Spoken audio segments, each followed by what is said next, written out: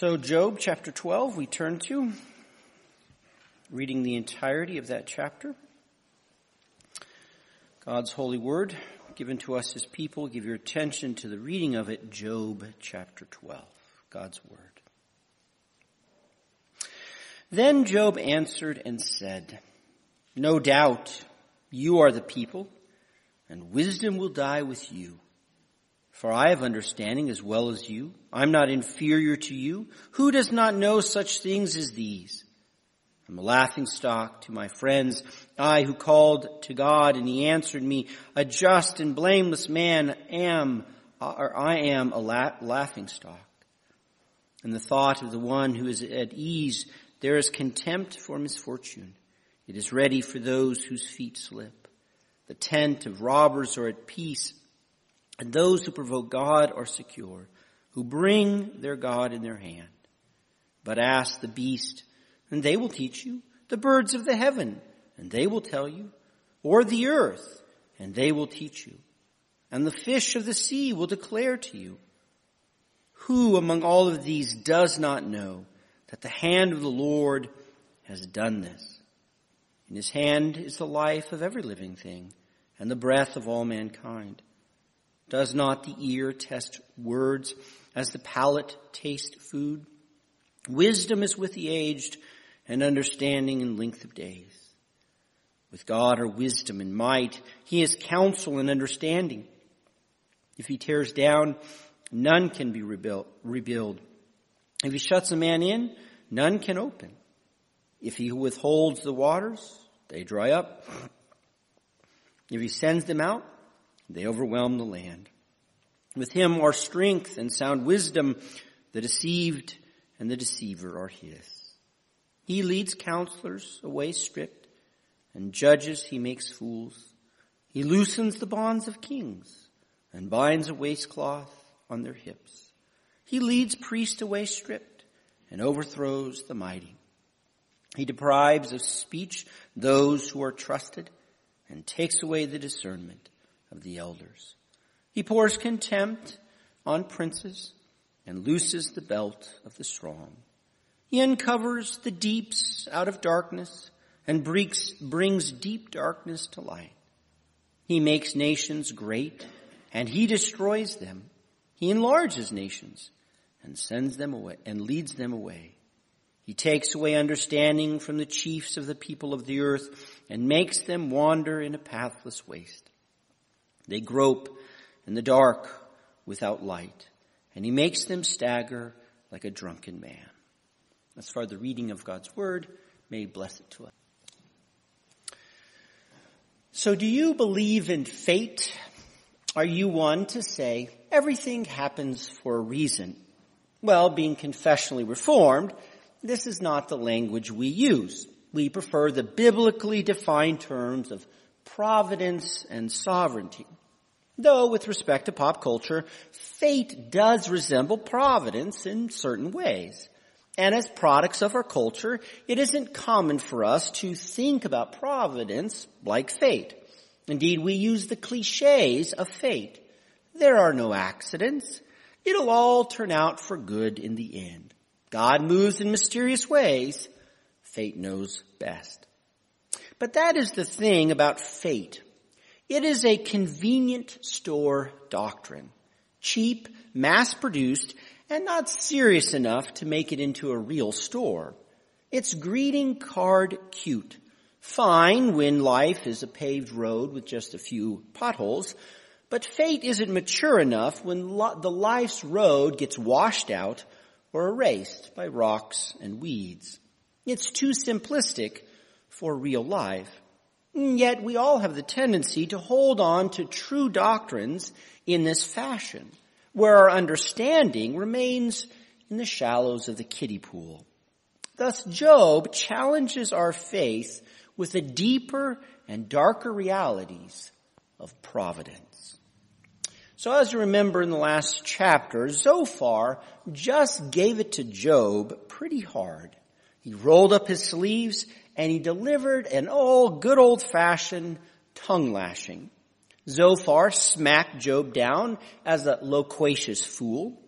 He thrashed him for claiming to be poor. He pummeled him as a hollow man, which meant brainless, and he battered Job as a wild donkey. And then he ordered him to repent of his sin, to banish all the transgressions from his tent, and if Job did his penance, that God's restoration would be brighter than high noon and draped in security and peace. Zophar did not hold back, and so now it's time for the microphone to be handed back to Job. How is poor, painful Job holding up? Well, he actually seems to be getting a second wind. For the first word that he drops sounds like he agrees with Zophar. No doubt, truly. But then he takes a fast, sarcastic turn. You all are a people. You is plural, so he's addressing all three of his friends, and he labels them a people, which means they're all in agreement, one party, one position, the same.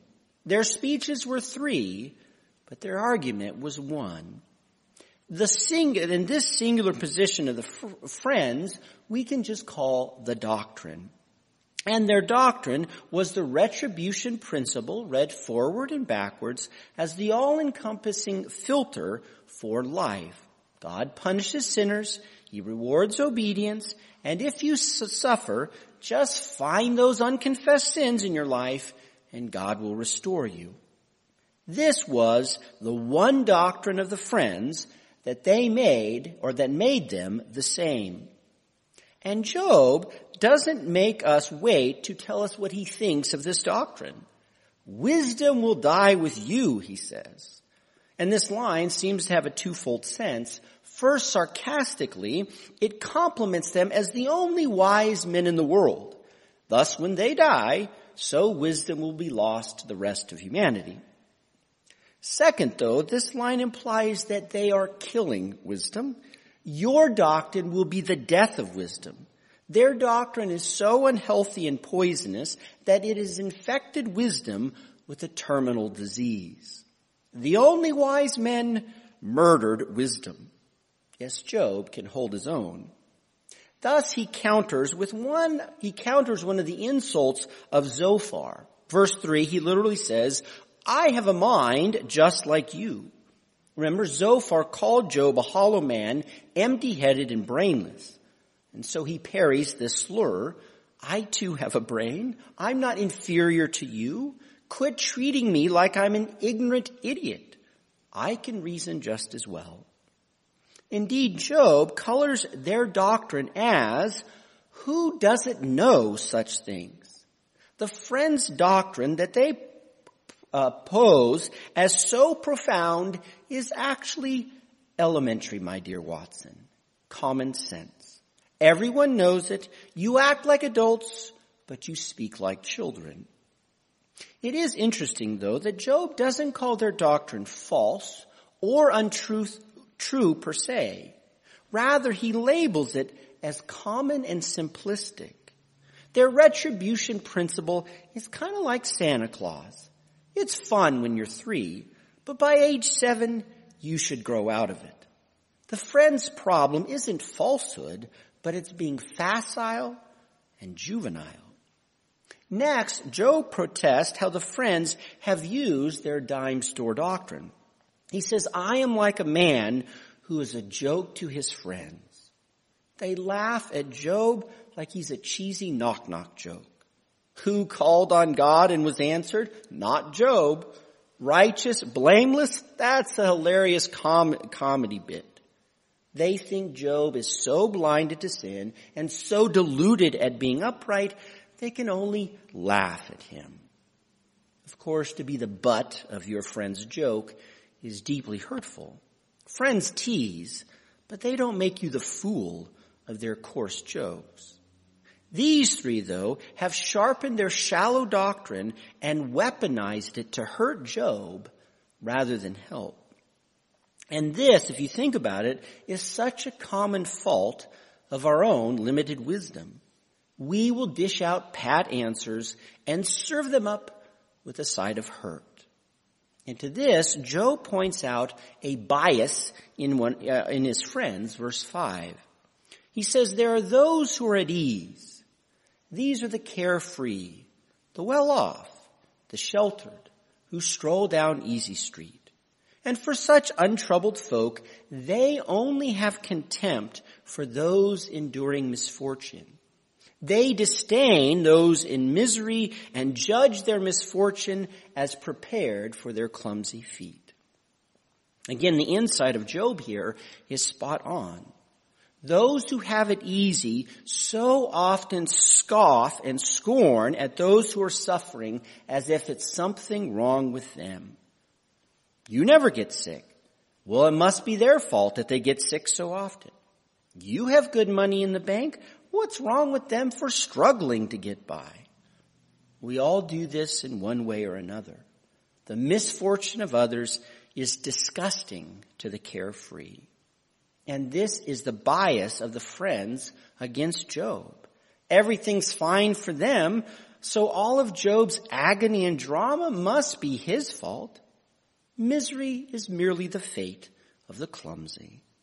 The friends dressed up as comforters, but they administered contempt.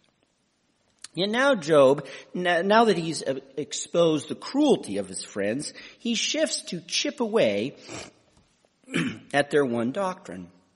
Their pint-sized retribution doctrine may not be untrue, but its 1-inch depth is misleading and dishonest. So Job tosses out a basic reality that gums up their doctrine. He says robbers live in peace. Provokers of God rest secure. You know those carefree, easy street people? Sometimes they are notorious sinners and criminals. The wicked prosper. We all know this to be true. It's a common reality. This is a first-hand experience for us. It's a real-world fact, and it's the one that makes the friends' doctrine of retribution look facile, even wishful thinking. Their doctrine may sound nice, but it hardly does justice to all the happenings under the sun. Not only this, but the last line of verse 6 should be read as, whom God brings in his hand. That is, God ultimately allows, permits, and causes the wicked to prosper. Providence is behind evil flourishing too. And if you're skeptical or uneasy with this truth, Job says you can go ask the birds and the beast. The truth that providence prospers sinners is so common and obvious, says Job, even creation can teach it to us. The cow will lecture you about it. Larks and sparrows give TED Talks on it. The tuna and the lobster write blogs on it. Even the rocks and mud teach us about this. As humans, the crowning rational species, we can deny God's providence over all. But irrational beast and inanimate creation hasn't even a shadow of doubt that God controls everything. Remember, Zophar claimed to know God's secret will for Job's life. But Job responds that Zophar needs an education from the termites and the eagles. Zophar thinks he knows the secrets of the Almighty, all the while he's blind to natural revelation. And to round out his point, Job makes explicit what all creation knows. Who does not know this, he asked? Namely, that Yahweh's hand has done this. For the first time since the opening chapters, Job names God as Yahweh. And he underlines that Yahweh does it all. He controls all, he orders all, and his providence includes everything, even the comfortable lives of criminals. Even badgers know it. Thus, our faith and knowledge should not doubt that God's providence works good and evil, order and disorder. In the hand of Yahweh rests the life of every living thing and the breath of all humans. Nothing falls outside of his hands. And with this point made, namely the all-inclusive sovereignty of God, Job next wants to drill down into it. He wants us to feel the full weight of this truth with all its spikes and sharp corners. And to start off, he calls us to use our heads. He says the ear is for testing words.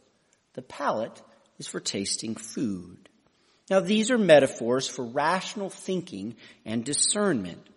God gave us minds to think, and so we should use them. Just as our tongues can savor oils and herbs, spices and cream, so our brains discern truths and falsehoods, paradoxes and contradictions. Our ears can distinguish the alto from the soprano, and so they can hear reason amid the absurd or the illogical hiding among the other notes. So our rational abilities, so also Job points out, our rational abilities are meant to get better with age. He says wisdom is with the aged and perception comes with many years. Now wisdom doesn't always come with age, only generally so, but Job's point is more that experience matters. The more you've experienced as the years tick by, the more refined and perceptive should your thinking be. Thus Job wants us both to use our heads and to draw upon our experiences.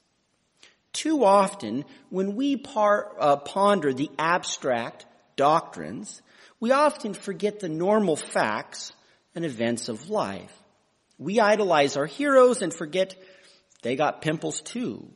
We do science in a lab and lose sight of real-world applications.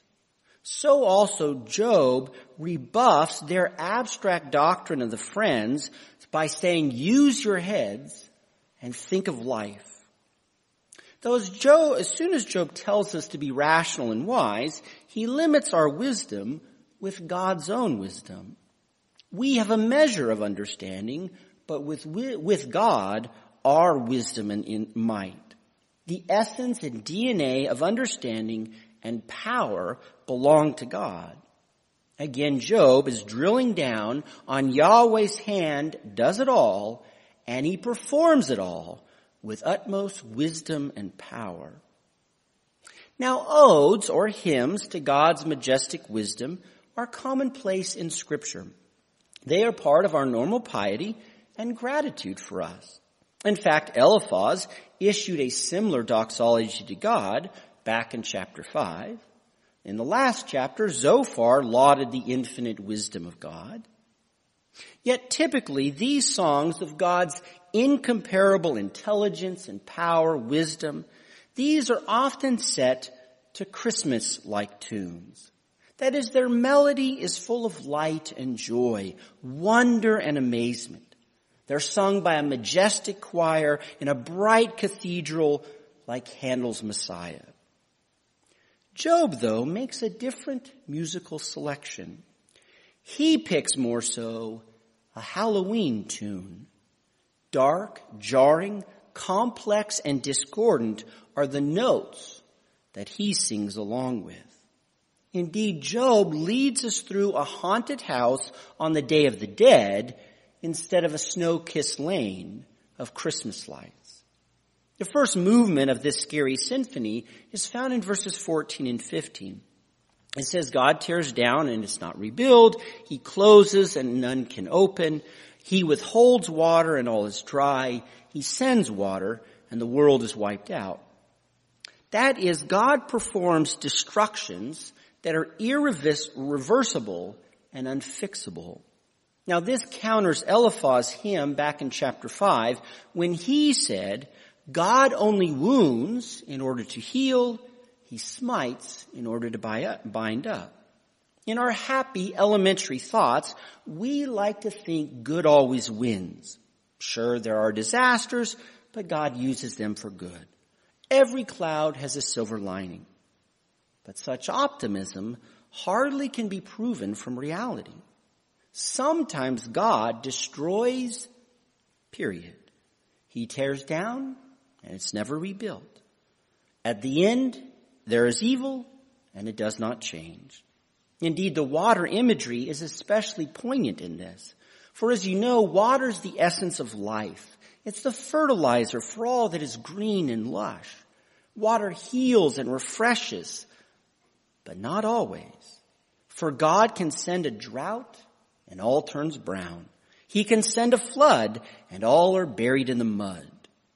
God uses the instrument of life as a weapon of death. And all our crazy weather is clear evidence of this. A deluge slaughters in Kentucky while a drought strangles in Texas. One moment, not enough water, and the next, way too much. And Yahweh's hand does this too. But where this is the opening introduction to Job's dark hymn, the main movement comes in verses 17 through 25, which is a highly structured and artistic section of poetry. Thus, in these verses, each verse starts with a he. Indeed, Job posits active causation to God for everything done here. There's no hiding of God behind secondary causes or passive verbs. Moreover, all the actions are topsy-turvy, mysterious, and borderline absurd. That is, they're not logically comfortable. They defy definitions. Likewise, the acts cannot easily be placed in a good or evil category. Hence, note Job list off your classic officers of experts. There's judges and priests, kings, nobles, the eloquent, and elders. These are the trained experts in their respective fields back in Job's day. They held the rightful and honored place in society. These officers had the skills to succeed in their jobs as a matter of nature. Yet in Job's Halloween Rhapsody, all these winners lose. The advisor who planned for victory are stripped in defeat. The highly educated minds of the judges go mad. The eloquent lose their voices. The elders who should have had the insight of years get Alzheimer's and dementia. The priests who should be blessed by God are cursed.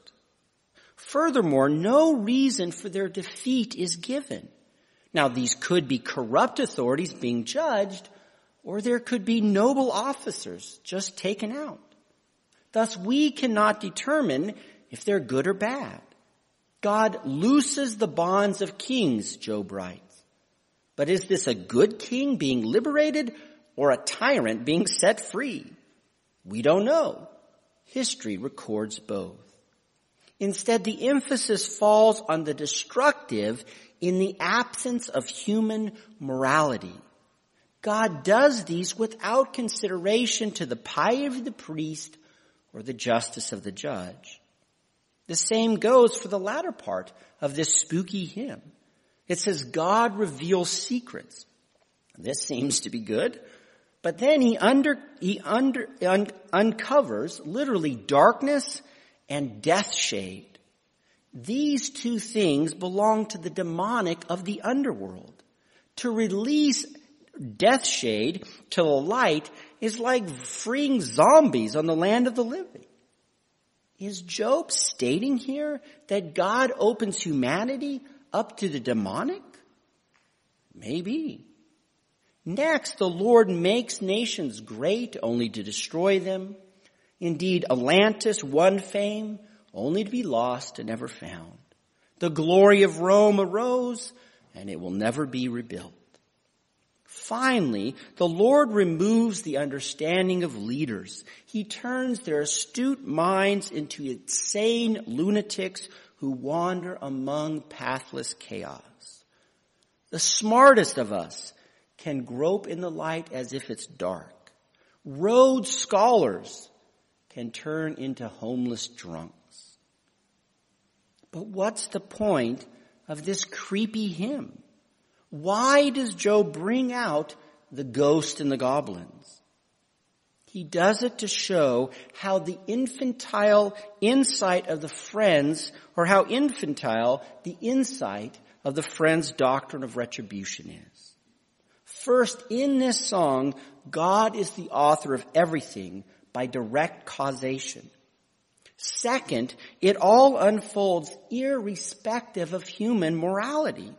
Obedience or wickedness have no discernible function here. Third, it's all destructive for destruction's sake. There are no silver linings here, no rising of the phoenix, no spring bloom after the winter kill. Rather, here everyone ends up naked, insane, scattered, and wandering in the wild like a drunk man. Finally, we all know by experience in the first hand that this happens. We have seen excellent judges voted out of office, and the corrupt ignoramus wins a 5th term.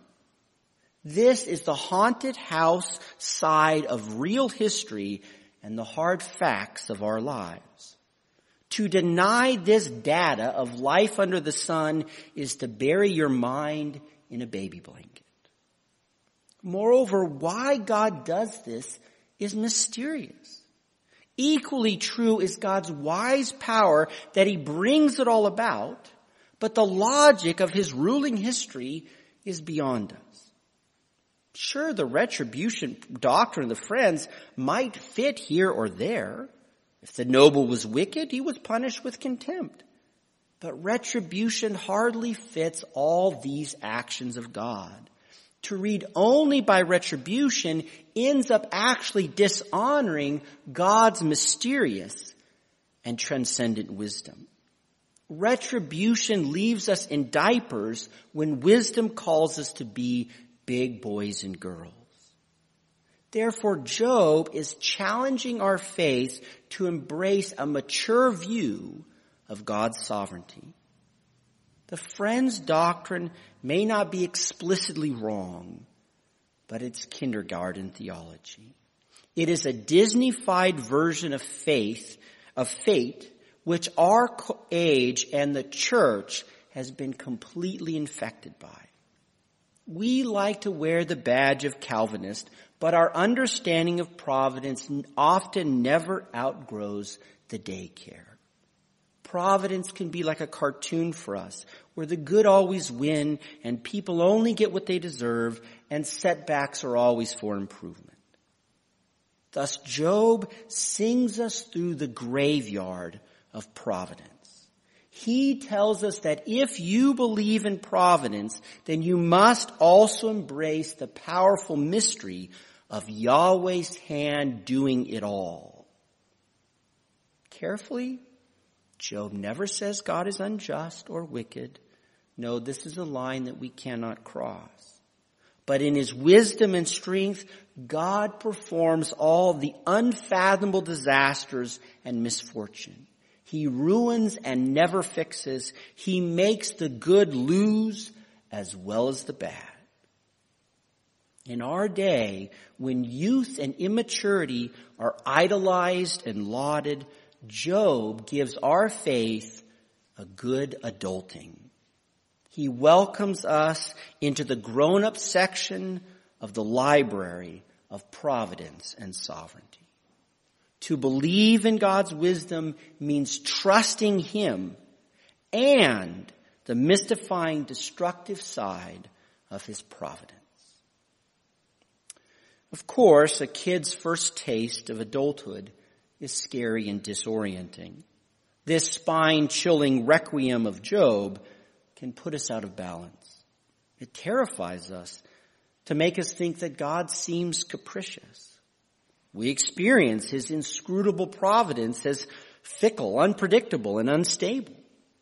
The God of the Friends' doctrine of retribution tries to make it all understandable, predictable, and safe. But the God of sovereignty is transcendent, wild, untamable by humans. Job makes us grow up, but he also takes away the anchor. How then can we find some footing for our faith in this enigmatic and unfathomable doctrine of providence, of God's wisdom? Well, Job remains tethered by that very thing, by God's wisdom. He keeps underscoring it several times here. He says, with God is wisdom, with God understanding, counsel, sound wisdom. Job never wanders from God's utmost wisdom, for with wisdom comes perfection. From God's wisdom may come the bizarre happenings, the bewildering reversals, the destructive misfortunes, and painful evil. But Yahweh's wisdom always remains perfect and holy. Even more for us in the New Testament gives us a name for this wisdom: Jesus Christ. Our Savior who died and rose for us is also the one who ascended on high. And at the right hand, Jesus Christ is steering this vehicle called providence. The one who loved you upon the cross is behind the steering wheel. This does not change the nature of providence as sometimes being very dark and mysterious. But it makes all the difference for us, since we know that the one who is in control loves you. Jesus steers this sovereignty ship for his glory, and he covered you in his righteousness for his glory. Furthermore, he assures you that he does everything towards you, Christ, out of grace. Jesus deals with us out of grace and not by the retribution of the law. The events of life are still painful and confusing, but Jesus gives you the confidence of his grace and his constant affection. As the resurrected wisdom of God, Jesus gives you the promise that nothing can snatch you out of his hand. And this is enough. Indeed, it's our overflowing cup. The love of Jesus is the strength of your faith to endure through the ups and downs of providence. For Jesus is also your living hope that he will bring you through all this mysterious providence to your eternal home, where then truly all will be good and perfect as we stand before the face of our God and of Christ to live in that light forevermore. Yes, God is all wise, but in his wisdom, he has given us Christ to guide us. And this is a joy. Amen. Let us pray.